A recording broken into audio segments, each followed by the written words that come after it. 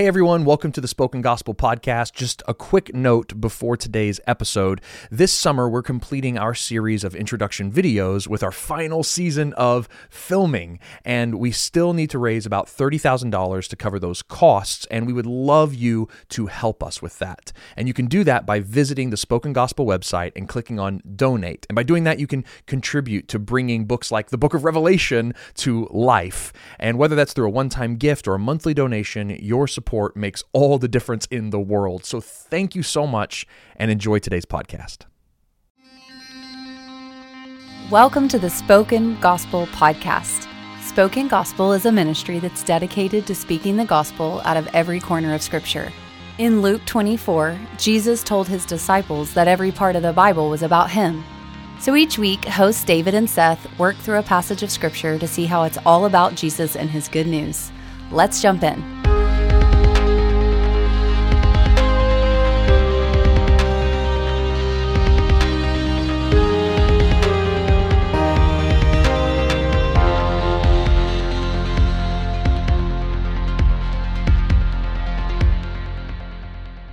Well, welcome everyone to the Spoken Gospel Podcast. Thank you so much for joining us. Today we are in Obadiah. Seth, how you feeling about that? I'm fine. You're fine. I'm fine. Well, what's great about Obadiah, it's the shortest book in the Old Testament. Yes. The 21 verses. 21 verses. You don't even have to say chapter 1 verse. You don't. Whatever. Yeah, it's weird. I was caught off guard by that the other day. It's like Obadiah 18. And you're like, 18? And that's the whole verse. It's just because it's the verse. That's amazing. So yeah, it's a really short book of the Bible. This is probably the only podcast episode we do on it, unless we just get real lost. Or real focused. Yeah, who knows?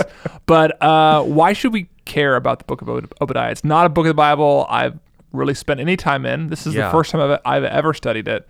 Why should I want to study it? Yeah, so the high point of the book of Obadiah is verse 15, and it says, "For the day of the Lord is near upon all nations." So this is an indictment against these prideful nations that have set themselves up against Israel. And if I was to answer your question of like, why should we care about Obadiah? Well, apparently there's a day of the Lord coming against the nations of the world, and we need to know like how to survive that day and like that it's coming, who's involved in it, why they're falling, and what hope we have if we are part of these prideful nations that are described here. Yeah, and I think as we talk about Jesus too, as the day of the Lord comes against Edom, we're supposed to see the day of the Lord that's coming against, I think Edom and Adam are really similar sounding words, I think, in English, but also in Hebrew. So as God confronts the evil of Edom, he's also going to confront the evil within the mankind, the sons and daughters of Adam. Right. But you have jumped the gun because no one knows who Edom is or what Edom is. I have jumped the gun. So they're like, Edom, cool. Edom. I care so much. Wow. No, but you need to know. So Obadiah is a really unique book in the whole Bible, and especially in the Minor Prophets, because it's talking about the long-term feud that has been brewing between two nations, Israel and Edom. They're also known by two other names. Yes, which goes all the way back to Genesis and two brothers who are Jacob and Esau. Yes. And this is Jacob and Esau, Jacob 25. Jacob 25. Genesis 25. Is that apocryphal literature? It's the book, the Genesis that Seth likes to read. This is 25:30. It says, "He said to Jacob, 'Quick, let me have some of that red stew.'" This is Esau talking. "I'm famished." And that's also why it's called Edom. And Edom just means red. Red. So he saw some red stew and wanted it. So they named him after it. And then a whole nation was named after their forefathers' love of the color red. It's also kind of sad that their whole nation was named after a pot of stew that ended up losing them the birthright that Esau had, because the story here is really important. It's that Jacob was the second born. They were twins. Jacob and Esau were twins, but Jacob came out second.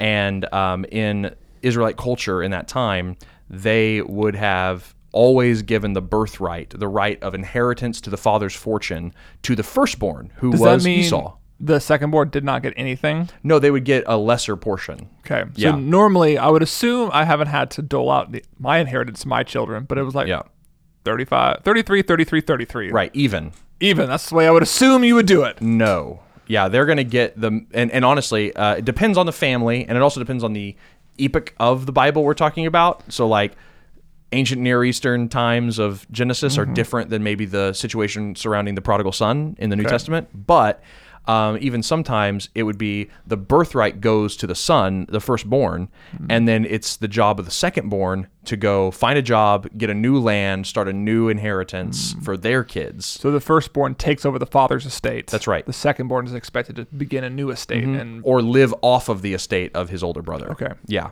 And so it's a big deal. I mean, the firstborn, it was a huge deal. We just don't have a lot of modern analogs for that. Interesting. And so that's his birthright.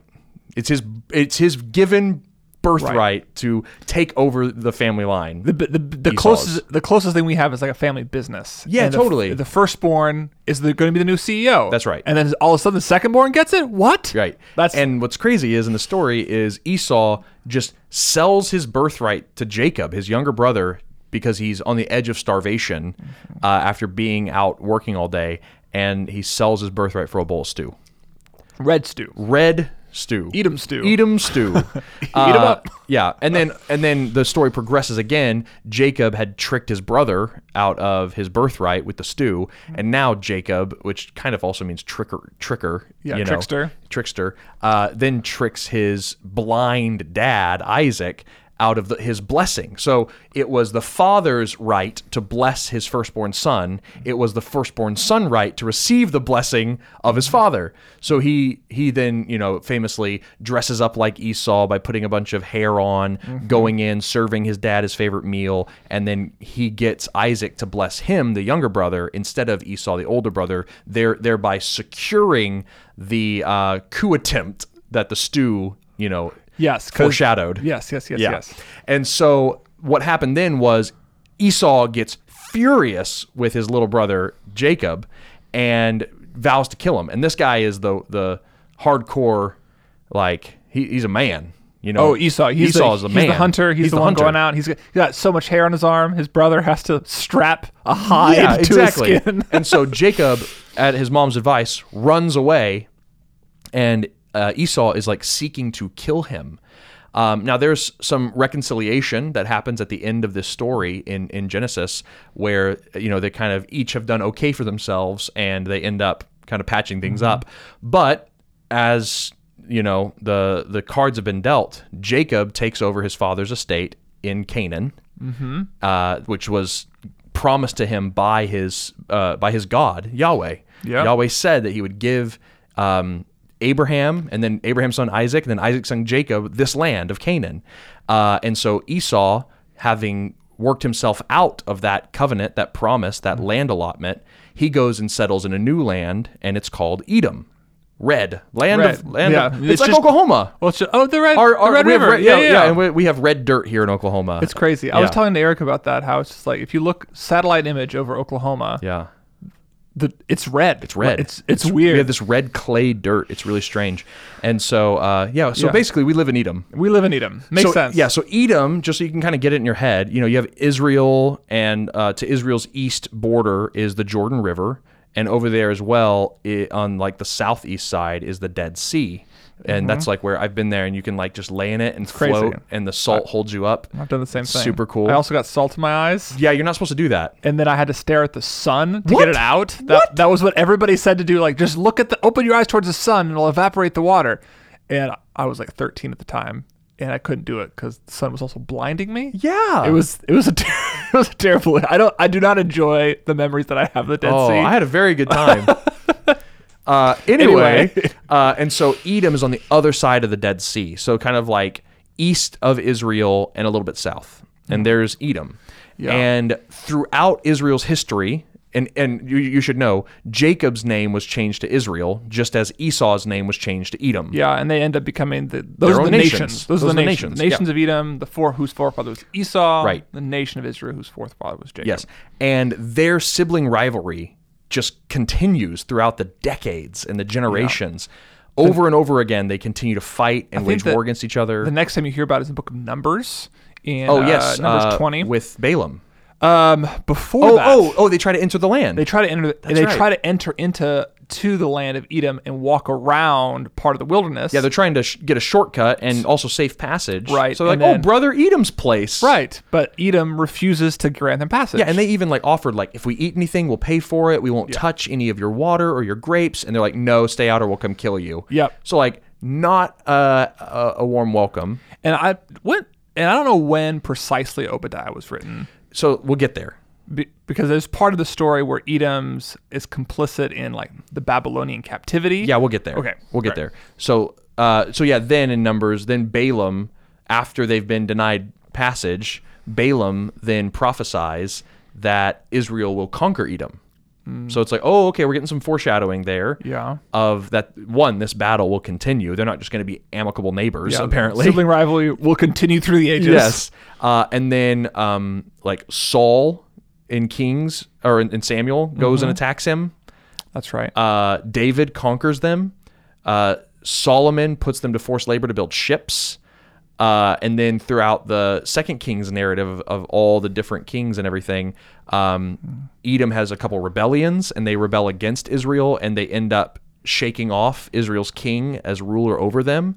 And that takes us basically all the way through the end of Israel's reign.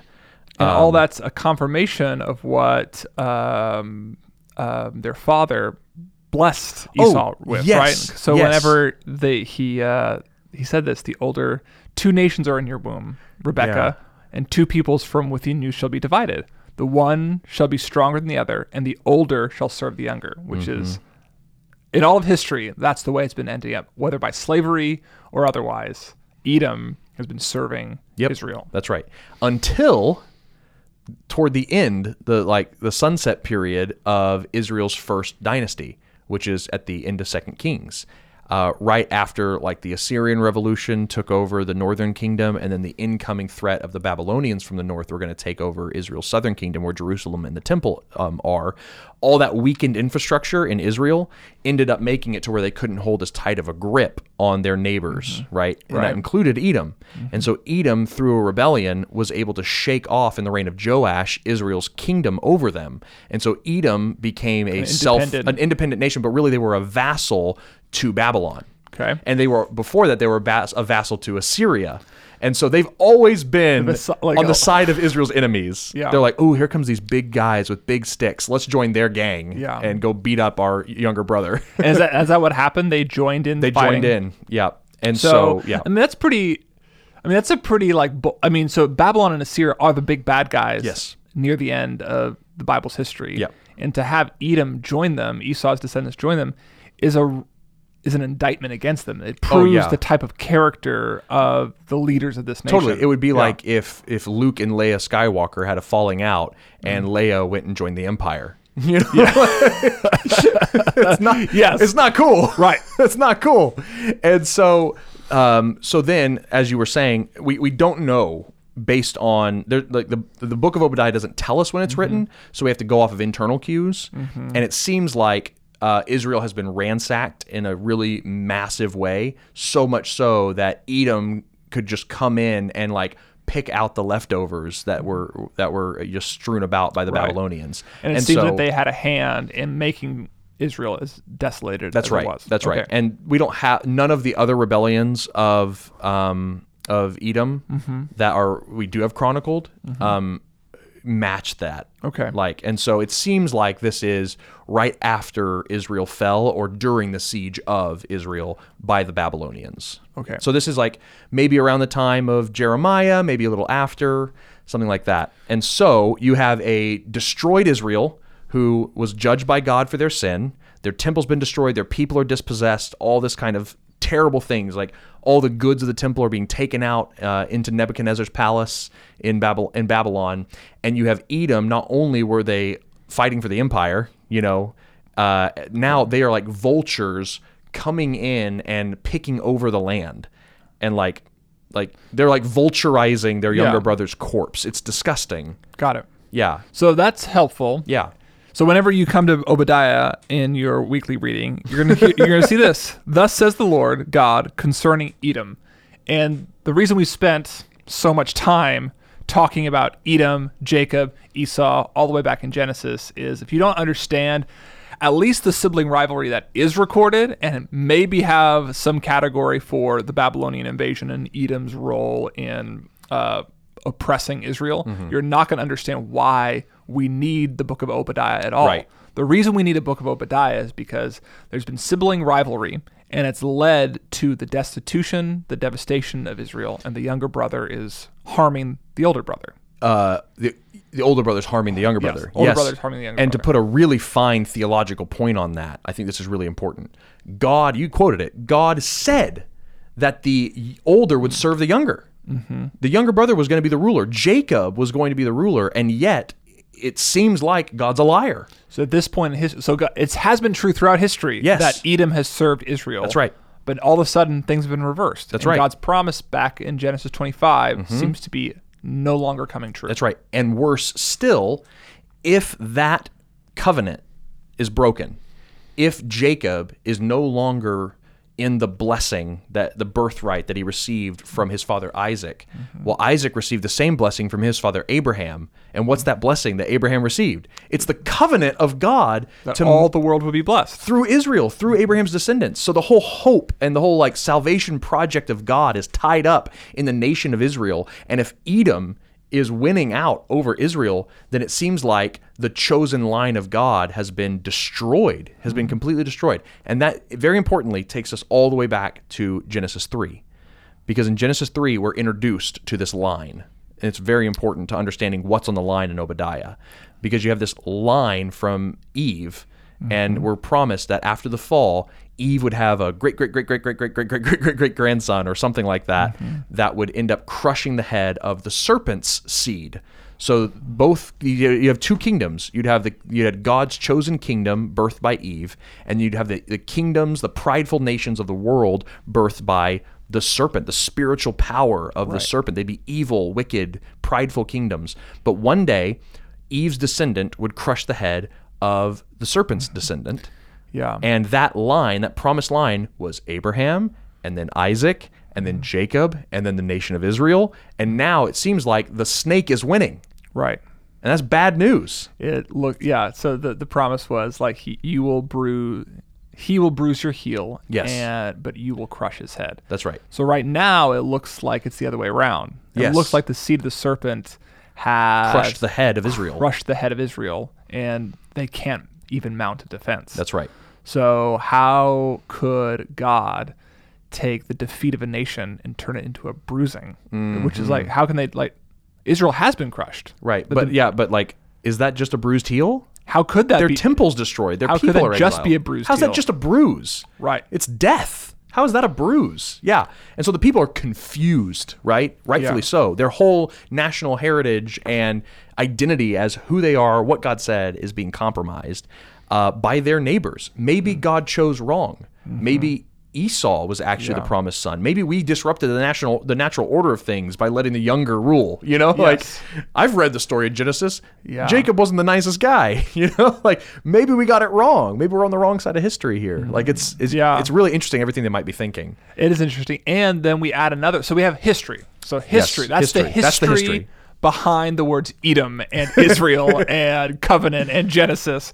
But you also have not just theological things in the line, the seed of the woman and the seed of the serpent battling it out behind the scenes, but you also just have the pride of Edom. So that's one of the things that I picked up on as I was reading through Obadiah. Is that over and over again, the prophet Obadiah is calling out the pride of Edom. In verse 3, the pride of your heart has deceived you, you who lie in the clefts of the rock in your lofty dwelling. And the reason he says that is because Edom, all their big cities were in the mountains, right? Yeah, totally. Yeah. There was this huge mountain range over there, and they would build their homes in the clefts of the rock. And so, like, they literally lived inside of strongholds that were really hard to get to. And so they felt unassailable. Yeah. So it's funny. It's like their sense of pride. It was well-grounded. It was well-grounded, and it was just like they had visual representations of how proud they were. Yeah. It's like, no one can touch us, not even Israel's God. We live in the mountains. So you have these really proud people oppressing the Israelites, and it seems like no one's holding them accountable. That's right. Yeah, the text also says they feel like eagles just soaring above everything, and no one, nothing can tether them to the earth. So Yeah. we have all that going on. We have a prideful nation that is taking advantage of a weaker nation, and we have centuries Yes. of animosity between brothers and a covenant on the line. Yeah. So that's why Obadiah is in your Bibles.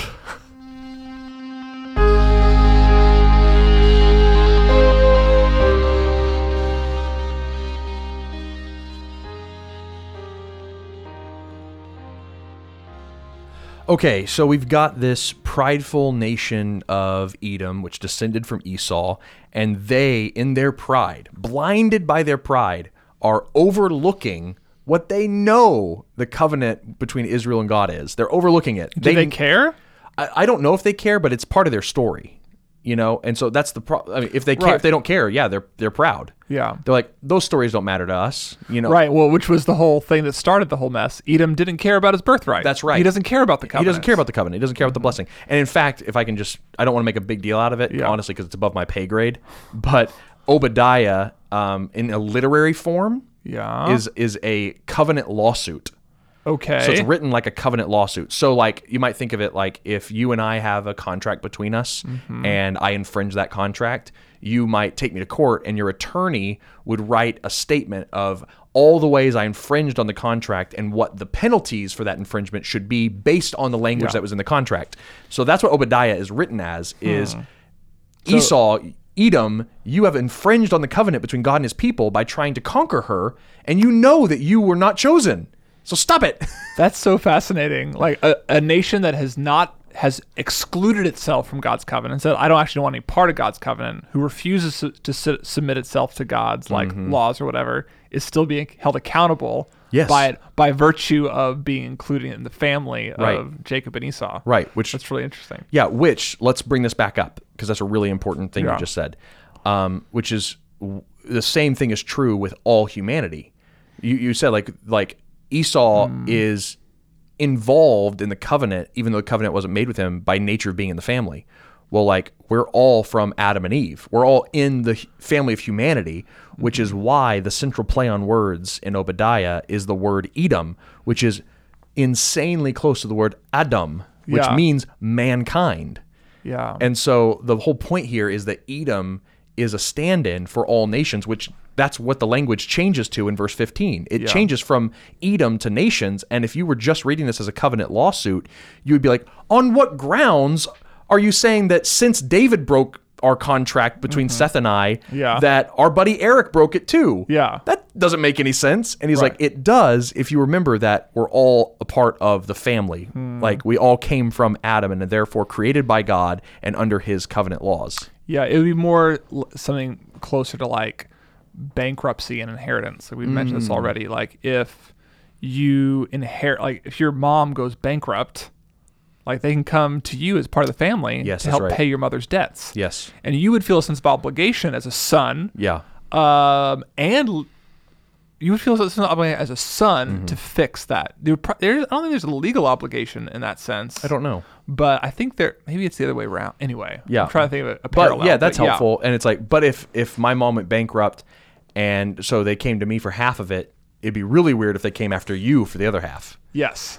You're Yes. like, in what way am I Well- inculcated in this bankruptcy suit? Yeah. Yes, exactly. And so the point is like, no, even though you have abdicated yourself from the covenant, chosen to not be a part of it, you're still, you can't escape the covenants God makes with the family of the earth. yes, And you're part of the earth. that's right. And so when we start to think about ourselves, we should just have that in the back of our minds. God has made a covenant with humanity, Yes. Adam and Eve, humanity. And even if we abdicate ourselves from like, no, I'm not part of that covenant. I reject God's laws. I'm going to pridefully go live in the mountains. I'm going to just go live in the mountains and do my own thing. It's like, well, you could do that, but it doesn't really get you off the hook Right. because you're still culpable for your father's bankruptcy. That's right. You still need to handle this situation. Yeah. Okay, that's interesting. Yeah.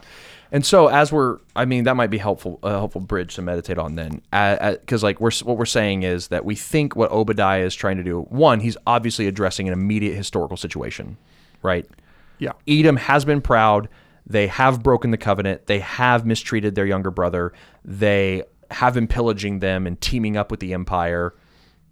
Bad Edom. Here's what's going to happen. Justice needs to come. Verse 10, because of the violence done to your brother Jacob, shame shall cover you, and you shall be cut off forever. Again, this goes back to the Garden of Eden in both lines. Both punishments come from the Garden of Eden. Shame was the first thing that happened to Adam and Eve whenever they ate the fruit and realized they were naked. They were covered in shame. And then the second thing was they were cut off from God when they were kicked out of the garden. So he's saying you will never be in the Garden of Eden. You'll never be part of Israel. Like, this is extremely harsh language. And so this is... And I think cut off is also used in a lot of covenant ceremonies, right? Correct. You cut a covenant with somebody, you make a covenant with somebody. Yeah, and then... This word right here. Yes, and then the punishment also for covenant breaking is that you would be cut off from the people. And so that's what's happening here, is he's saying, like, way back when I started this covenant, the punishments that were detailed in it was, if you do X, you will be cut off from the people of Israel. So that's what he's saying here. He's like, you're not even a brother anymore.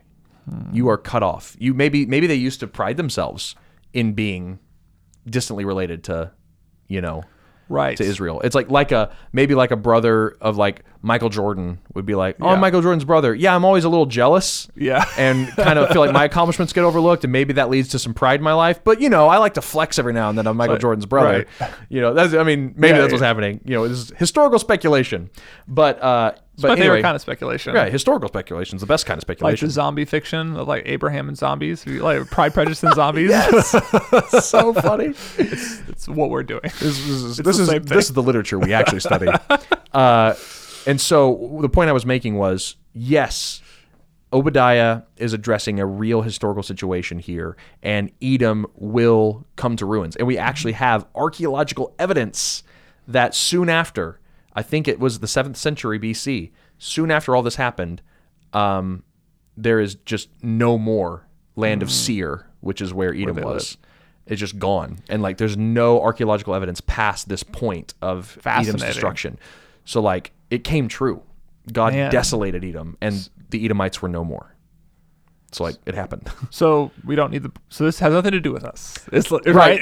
So the point I'm making then is, finally, as I close that chapter, is going, but then he turns it around and says, nations, Adam, right? This all is verse 15. So for the day of the Lord is near. And he just said the day of the Lord's coming against Edom specifically. So like, we expect more Edom. For the day of the Lord is near, Edom. But he says, is near upon all the nations. Right.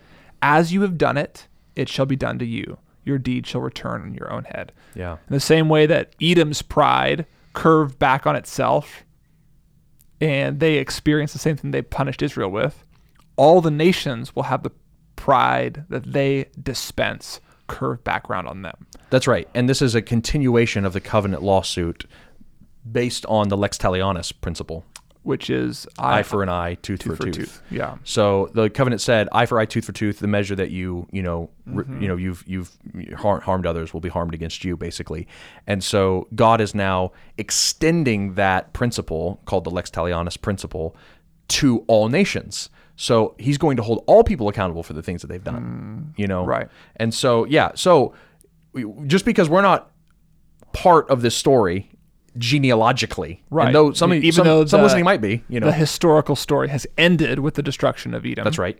Yep. Even though that's true, the threat, the warning against or to the nations extends to us today. Yeah. We are. I would definitely say that at least where we're sitting in our red dirt of Oklahoma, we definitely live among a prideful nation. Yeah. And the warning is like, God has already dealt with Edom. He will deal with you. That's right. Like, if you are a prideful nation, if you're a part of a prideful nation, you can expect it to fall by the same pride it dispenses out. Yeah. There's another more critical theory of when this book was written. I don't agree with it, but it is interesting to make this point. Yeah. Which is, it was written after the destruction of Edom. Okay. To explain why Edom was destroyed.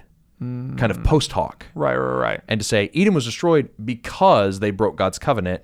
Let's say all that. And now Israel's still in exile, so they want to take the force of Edom's destruction and turn it against all other nations that are currently persecuting them and oppressing them. And so, like, watch out, all nations. And I think it's the same point you're making, is God proves that he holds nations accountable by the destruction of Edom. Therefore, everyone else needs to watch out. Yeah. Yeah. Okay. Fascinating. So then we're under the same warning then. That's right. All that we're implicated in the covenant God made with Adam, and as a member of Adam, relative of Edom, like I am held responsible for the same covenant responsibilities that Adam was. Yes. And my nation is as well. Can I talk about that too? Sure. Because this is one thing, we talked about it, I think, in the Joel podcast, how it's difficult to separate ourselves from Israel. And like, I conflate myself with Israel too fast or like whatever. Can we talk about like the difference between like an individual and the nation here? An individual in Israel or any nation? Yeah, both. Okay. Because like Obadiah was clearly an Israelite, Yes. a faithful Israelite Right. among faithless Israelites. And he's condemned along with his Israel's in tatters, even though he's faithful. Right. And among the nations, there are some Yahweh fears. Rahab was one of them. Like you have examples of them. And like, I would like to think I'm a faithful American, while at the same time saying that America is a proud nation and that I should expect God's judgment to come against it. How does like that work itself out? And how should I think about those categories as I read something like Obadiah? Totally. Can a boat sink and one person survive with a life jacket? Yes. Okay. So like if the boat is a nation and an individual was on the boat that sank, but he's still saved. Yeah. Like that's just a helpful way to think about it. Like, yes, you had to go through the calamity of the boat sinking, but you still got a life jacket. Yeah. So, you know, like that's like God sees, I mean, it's really interesting. Sometimes it seems like God talks out of both sides of his mouth, if I can say that reverently, because I don't mean that he's contradicting himself. What I mean is that he says like he holds people accountable from generation to generation to generation, right? But then he also says in the law that a son will not be punished for his father's sins. Right. Which is it? Yeah. Well, it's both. Will I be actually held legally responsible before the eyes of God for the sins of my earthly father? No. But in any way that my father, you know, failed, like we all do, you know, do I suffer some of the consequences of that? Yes, just like he suffered consequences of the way his father failed, and you suffer the consequences of the way your father failed. Right. Yet we're not held responsible for their sins. They each have their own relationship with God. And so I think like America, like is America a holy nation? No, I would use a more emphatic word, but we're a family show. No, Are we? yes, we're. Have you listened to the our Hosea podcast? No, we're not a holy, set apart. We're not Israel. Nation. We're not Israel. Yeah, and even Israel wasn't true Israel. You know, we're told like, and so, but are there holy people in America? Yes. One day, might God like judge the nation of America like he judged Rome and judged Babylon and judged Israel? Yes, maybe. I'm not a harbinger of doom. I'm not a prophet. I don't know. But I'm saying maybe. Will that mean that there's no Christians here? By no means. Just like Obadiah was a faithful individual in the midst of a crumbling empire. I think that God holds people responsible for their sins and holds nations responsible for their sins. But we don't need to conflate the two. Yeah, and just because, and then I think that the tricky part of that, so even if I'm experiencing the downfall of my nation and all the serious economic, like social, financial consequences of that, that's not God punishing me in particular, but being complicit in the nation that I'm a member of. Right. And I think that's what gets kind of confusing. It's like if God was going to judge America, when put as starkly as it is here, Edom just gets razed to the ground. Yes. There was no good Edomites at all. Right. Well, it's like we don't know that. Right. And so because the point isn't every single person in that nation was just utterly destroyed. No, it's what they were doing as a nation. Like we understand America does things. Nike and Americans uses sweatshops. Right. Does that mean everyone who wears a Nike product? Is that closer? I don't know, because that's just then that's like the we'll keep it with nations. The morals of we'll keep it with nations. System. Keep it with nations. Yeah, it's like I think like America does things, right? Yeah. Depending on who the president is, he's the leader of the armed forces. He might declare a drone strike on a civilian population. That's evil. Evil. We can agree on that. Yeah. That's evil. You should not drop drone strikes on civilians, but it happens. Yeah. Does that mean I did that? Absolutely not. As an American, I hate that, and I can hold up my righteous anger and be seen as righteous in the eyes of God, though I am part of a wicked nation in that moment who did wicked things and might be judged for that wicked thing. I'm still righteous inside of that wicked nation. Yeah. But when the evil returns on its own head, and then we get a drone strike on us, we get caught up in the punishment of the nations we live in. Yeah. Even though it might not be an individual attack. Is this directed towards the leaders of Edom more so than the people? We actually don't know. It's there's not language here that is focused on the leaders. When you would assume kind of as a prophet, like as that regal kind of role of prophet. Yeah, like, I think they've called Obadiah a temple prophet, which they said is an untenable office that has no historical grounding. So who said it then? Mick Kaminsky brought it up, but like anyway, it's funny. It's really funny. And so but it could be the leaders. But like the people who seem to be doing the worst things just seem to be like a rabble of vultures who are just like coming down to Israel and like joining the fight. Maybe members of the armed forces or people coming in after it's been devastated and picking over, the empty houses. Like, it doesn't really matter who. What matters is, yes, as a nation, Edom has done wrong through their leadership, through the majority of the population decided to rebel. Yeah. It was a people's rebellion. Yeah. It doesn't matter. Or like even just the classic line, like evil succeeds when good men do nothing. Or even just the general silence of people who don't really want to do anything with it. I think that's thanks for indulging me in this, because I think like the idea of like corporate responsibility, especially as a nation, is just something pretty foreign to me. Same. And I want to like try to process that more, especially because so much of the language within Scripture, and especially the minor prophets as we go through them, is national. You have a national identity is judged for something a pocket of the nationality does, not all of them, right? But everybody's implicated in that. And I guess part of the reason Obadiah is written is that those that are faithful to the Lord would rise up and they would call out and they would pray and they would do justice when their neighbors are doing injustice. Like that's part of the point, right? Yes, absolutely. Yeah, he doesn't have a call to repentance, which is kind of strange for a prophet. Yeah. Because he's just a harbinger of doom. And hope. We're about to get to hope. Don't worry. But yes, so that's all interesting. Let's stop here. Okay. Let's stop here for a second and let's talk about the gospel. Because we've unpacked a ton, and there's a lot of loose threads that I want to pick up before we go to the end, which is just going to open up more themes we haven't even touched yet. So we've got the promised line, the Jacob and Esau rivalry. Where's that taking us? Is the threat of God's blessing for the world through Israel done away with in Israel's destruction and Edom's involvement in it? Yeah. That question kind of lingers throughout the rest of the Old Testament and in the intertestamental period between Malachi and Matthew. There's a promise at the end of Obadiah, which we'll get to, which seems to hint at that promise will be restored. Yes. But historically, they were still waiting. And many different people tried to be that restorative arm, to be like, I am a descendant of Jacob, or I am a descendant of King David, right? Let's rebuild Israel. Let's re-kickstart God's covenant program, and let's be a blessing to all nations, right? Yeah. Famously, Zerubbabel in Ezra and Nehemiah was a descendant of David who rebuilt the temple, and nothing happened.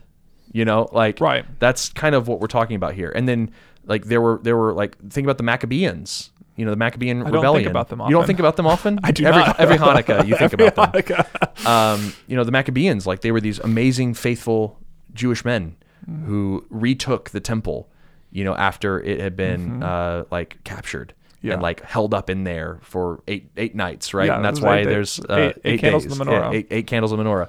And it's like, were they the restoration? No. And like I think all of them were these pointing forwards, these things that pointed forward to someone who would put an end to evil, proud nations. Sibling rivalry. Sibling rivalry, who was a descendant of Jacob, and who did so in a way that like would not involve them in the proud evil of the nations that they're there to judge.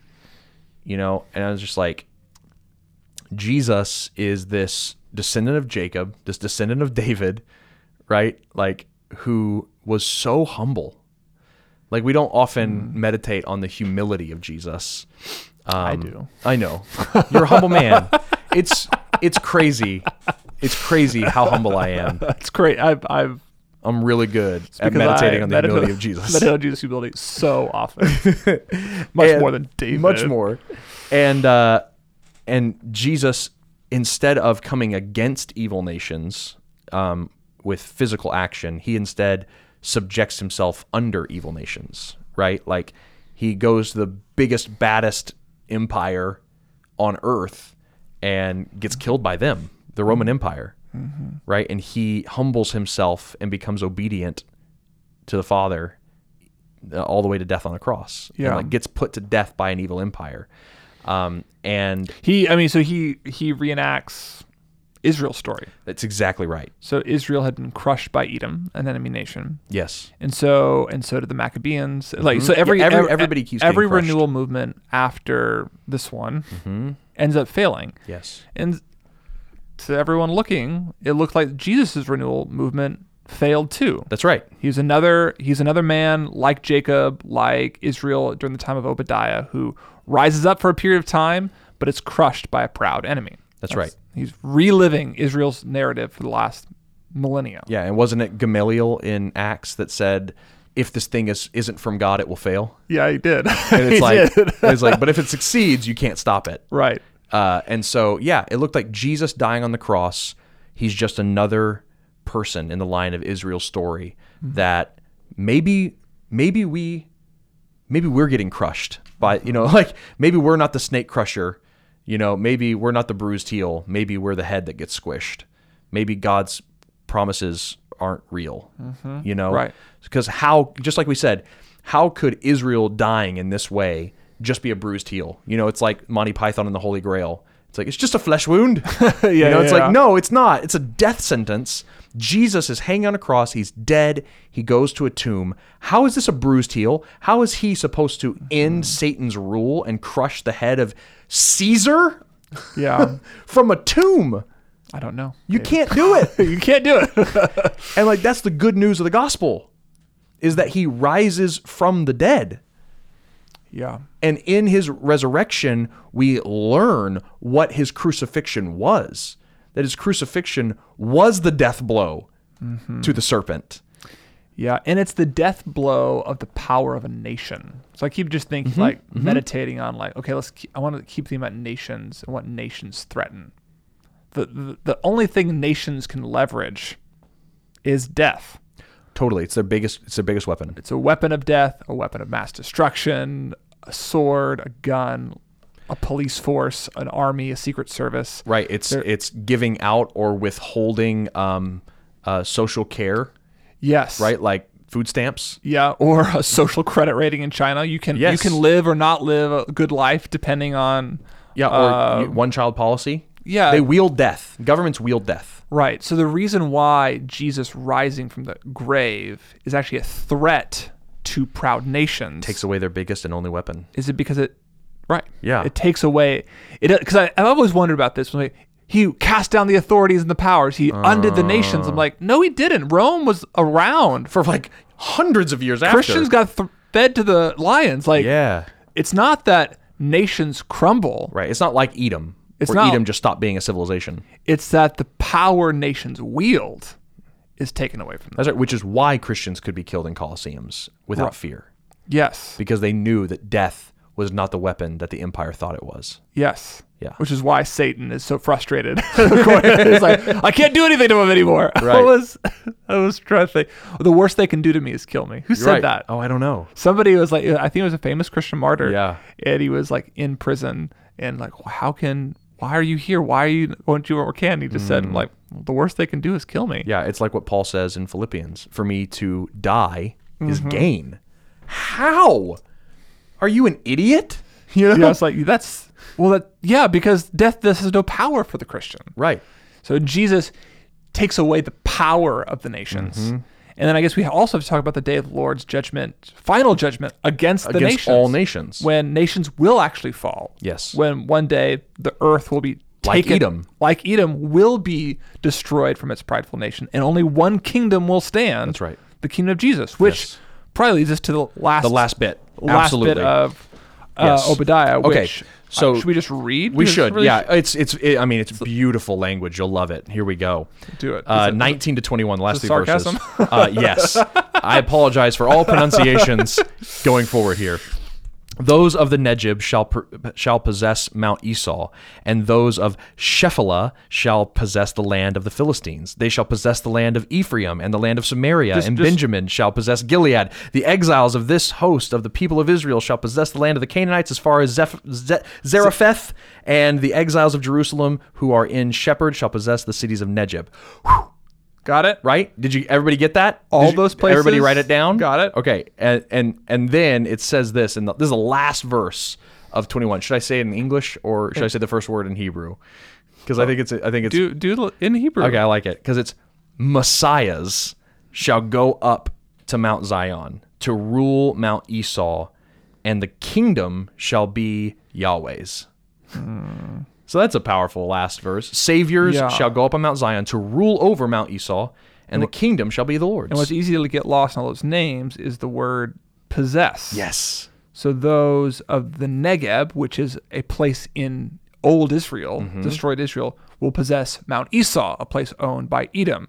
Those of Shephelah, a place in Israel, shall possess the land of the Philistines, Right. enemy nation. Those in Ephraim, Israel, shall possess the lands of Samaria, outside of Israel. So The dead places are going to possess living strongholds. Yes. Right? All the prideful nations of the world will be destroyed, allowing the people of God to inhabit places that were once full of pride and evil. That's right. And what you should be thinking, and the reason why we read this passage, is to hopefully set off alarm bells of hold on, I've read boring passages like this before in my Bible. Where was that? It was in Joshua, in the conquest narrative. It's over and over and over again, you get these types of statements where the tribe of Dan shall possess this land, and the tribe of Gad shall possess this land. And what's amazing about this statement is the land that Israel is told that they're going to possess is beyond the boundaries that they were originally given in Joshua. They're going to possess more land than they were able to pull off even under the rule of King David. They're going to take more land when they're dead than when they were at the height of their power. This is a crazy promise. He's saying the conquest of Joshua is not only going to be finished, it's going to be expanded, and Israel's land is going to be not only restored, it's going to spill out into the nations. Yeah. My land is going to cover the earth. Which is why it's so significant that you have a series of failed renewal attempts in Ezra and Nehemiah, in the Maccabees, and whoever else you want to name. And Jesus comes on the scene, Luke chapter 4, repent, the kingdom of God, the kingdom of the Lord is at hand. And he initiates this thing that's at the end of Obadiah. The possessing that we do right now is spiritual possessing. There are spiritual strongholds of pride, wickedness, and injustice that inhabit the world. And by the declaration of Jesus' gospel, by being included in his kingdom, which death cannot overcome, you can go into these enemy nations like Samaria, the Philistines, America, wherever you live, and you can see the kingdom of God come where you are. Yeah. You are now a Messiah. Where you live. Careful. Yeah, everyone's thinking we're heretics. This just means an anointed one, or someone that God is with, someone that God chooses and loves. There's only one Messiah. There's only one Messiah, capital and it's Jesus. M Messiah, okay, guys? Jesus. But he has anointed us by his Spirit, right, to be ambassadors. To go out and do what he began. Yeah. The hope that one day the enemy lands that were all proud and overtook Israel could be repossessed by Israel. Yeah. Happens in Jesus. Yes.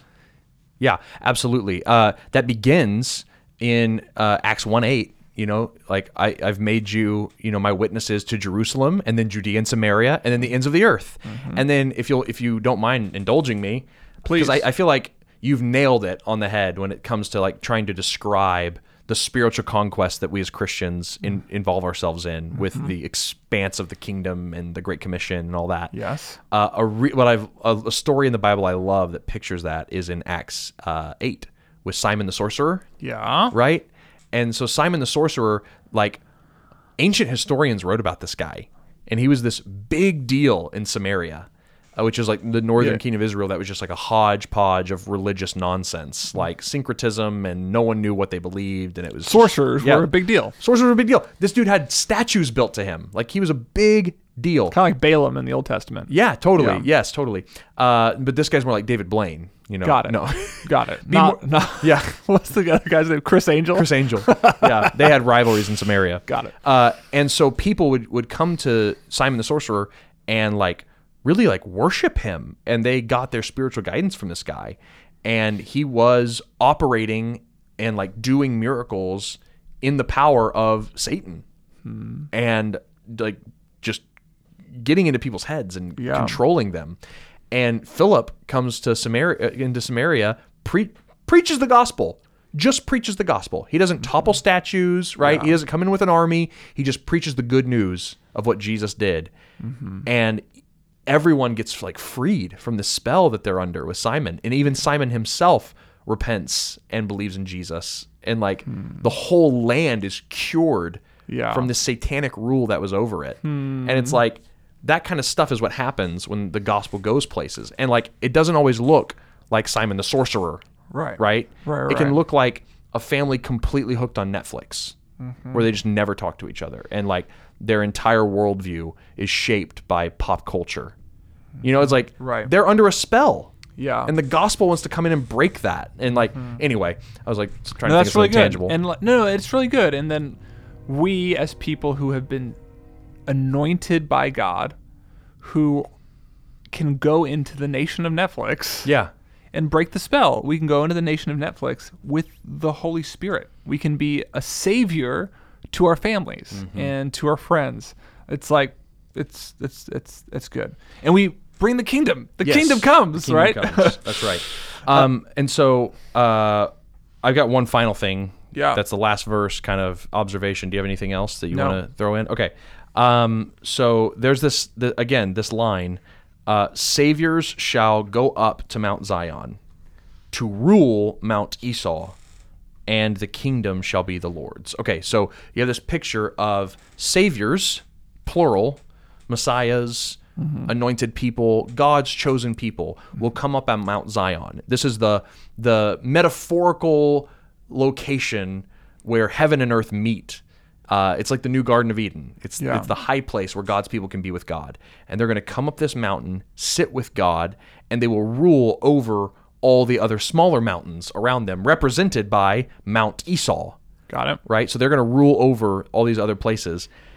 But even though they're rulers, even though they're called messiahs, even though they're called saviors, it says that the kingdoms, though, isn't theirs, right? It's the Lord's kingdom, but it's being ruled by earthly messiahs, earthly saviors, earthly leaders, earthly Christians. You know, like, and it's like this is one of these strange mysteries of the Bible that like we will have a throne next to God's throne, or that we will judge angels, or that we will rule with Christ, or like these weird statements that are in Daniel and some of the epistles, where it's just like, you're seated with Christ in the heavenly places? Christ in the heavenly places, Colossians. Okay, sure. Yeah. And it's like, this is that, Obadiah 21 just has this amazing hope in it. And I think, too, like, Israel historically is an oppressed people.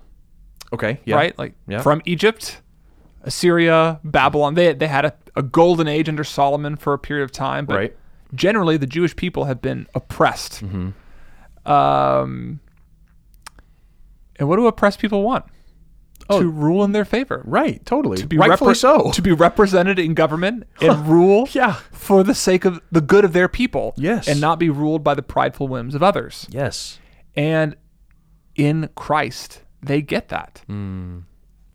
Like, it's like you finally get to rule on behalf of your people. Right. Rule in their favor with equity and justice, not the way they have been oppressed previously. Yes. That applies for any group that's been marginalized or oppressed. One of the hopes of the gospel is that one day you will rule for and on behalf of your people. And you should want that. You should pray for that with Obadiah. Don't ask us what that looks like. Yeah, I We don't just know. know it's a promise. The other thing I would point out here and what that quote unquote looks like is this is the hyped up, spiritualized version of what Israel was supposed to look like and what the Garden of Eden looked like. Like the Garden of Eden, Adam and Eve were described as kings and queens, and they were given the rights of kings and queens in the Garden of Eden. They were given dominion over every living thing and over all the land. What else does a king have other than dominion over his land and his subjects? Like, that's what Adam and Eve were. But they used that rule, or at least they were supposed to use that rule, to care for, cultivate, tend the land alongside God, who was there walking with them in the cool of the day. Yeah. Right? Same thing for Israel. They were supposed to have God in their midst, in the temple, living alongside him, communing with him, worshiping with him, seeing his glory, and acting in a way consistent with his character to all the nations so that the world would be blessed.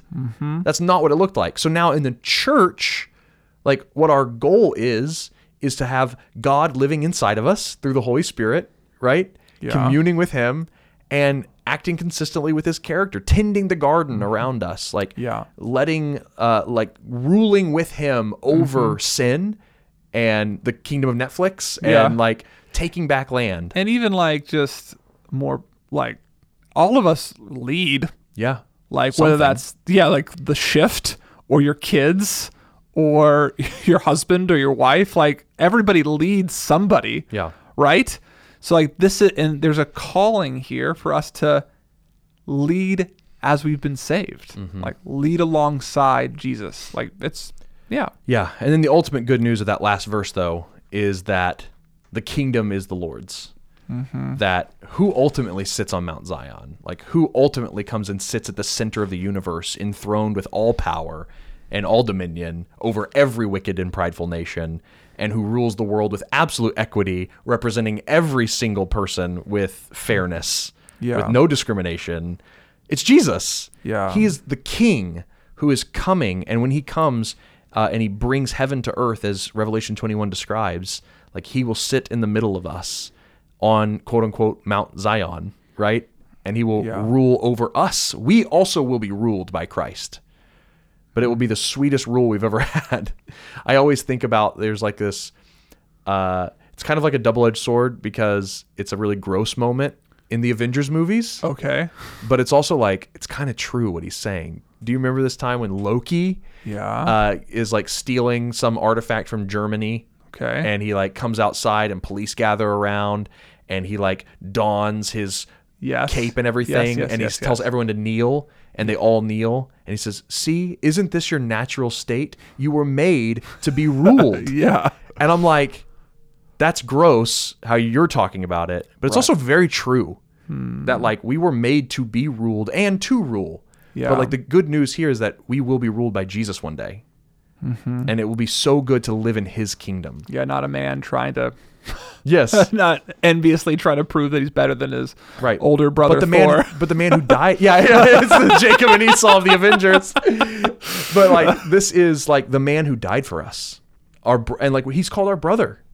Jesus calls himself our brother, and that we're co-heirs with our brother. Like we don't get cut out of the blessing with Jesus. We get grafted into the covenant with Jesus. Well, think about that as good news from sibling rivalry. Like all of all of Esau's history is like you can't rule with your brother. You can't, like, you and your brother never get along. It's going to be one or the other. It's one or the other. As Paul said in Romans 9, the younger I loved, the older I hated. And like that's just the way your history is going to always going to be. And I'm pretty sure if you traced back the history of most nations, you would find some family members splitting, or even just close friends splitting over the way that the nation was meant to be ruled. Well, fine, I'll go start America. Right. It's like you have that in all of human history.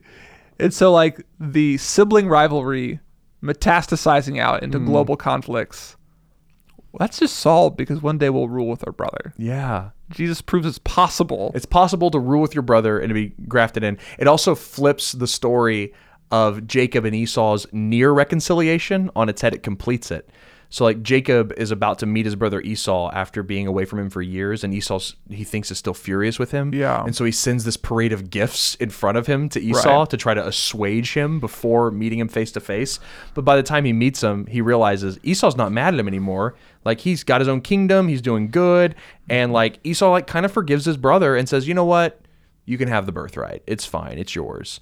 And so they go their separate ways. Yeah. And then they rule in different territories, you know, and it's like, oh, there wasn't really resolution, because then they start fighting again, and the numbers thing comes up with Balaam, and like, Yeah. it wasn't solved. It's like, oh, even from like just a literal or a literary, Yeah. biblical, theological thread Yeah. to tie from Genesis to Revelation, when Jesus returns to earth to rule with us as our brother, we get a resolution to the story Yeah. of Jacob and Esau. Yeah. Finally, that's just a fun little I like that. literary tie. I like that. Well, I think we've covered the bases on Obadiah. Not bad for 21 verses. For 21 verses, we're stretching Stretching our Bible muscles. Stretching our Bible muscles. I don't know. Getting swole on the word. Always. That's why we look so great in a swimsuit. Oh, There you go. yes. That's the Yeah. way to end the podcast. Indeed. We'll see you Indeed. next week. What book are we in next, Seth? Next, we're in Amos. Okay, great. We skipped over Amos to do Obadiah as a quick one-off because this will be the only podcast Yeah. you get on Obadiah, but we'll be in Amos next time. Okay, the social justice prophet. Let's Yes. go. All right. We'll see you guys in Amos.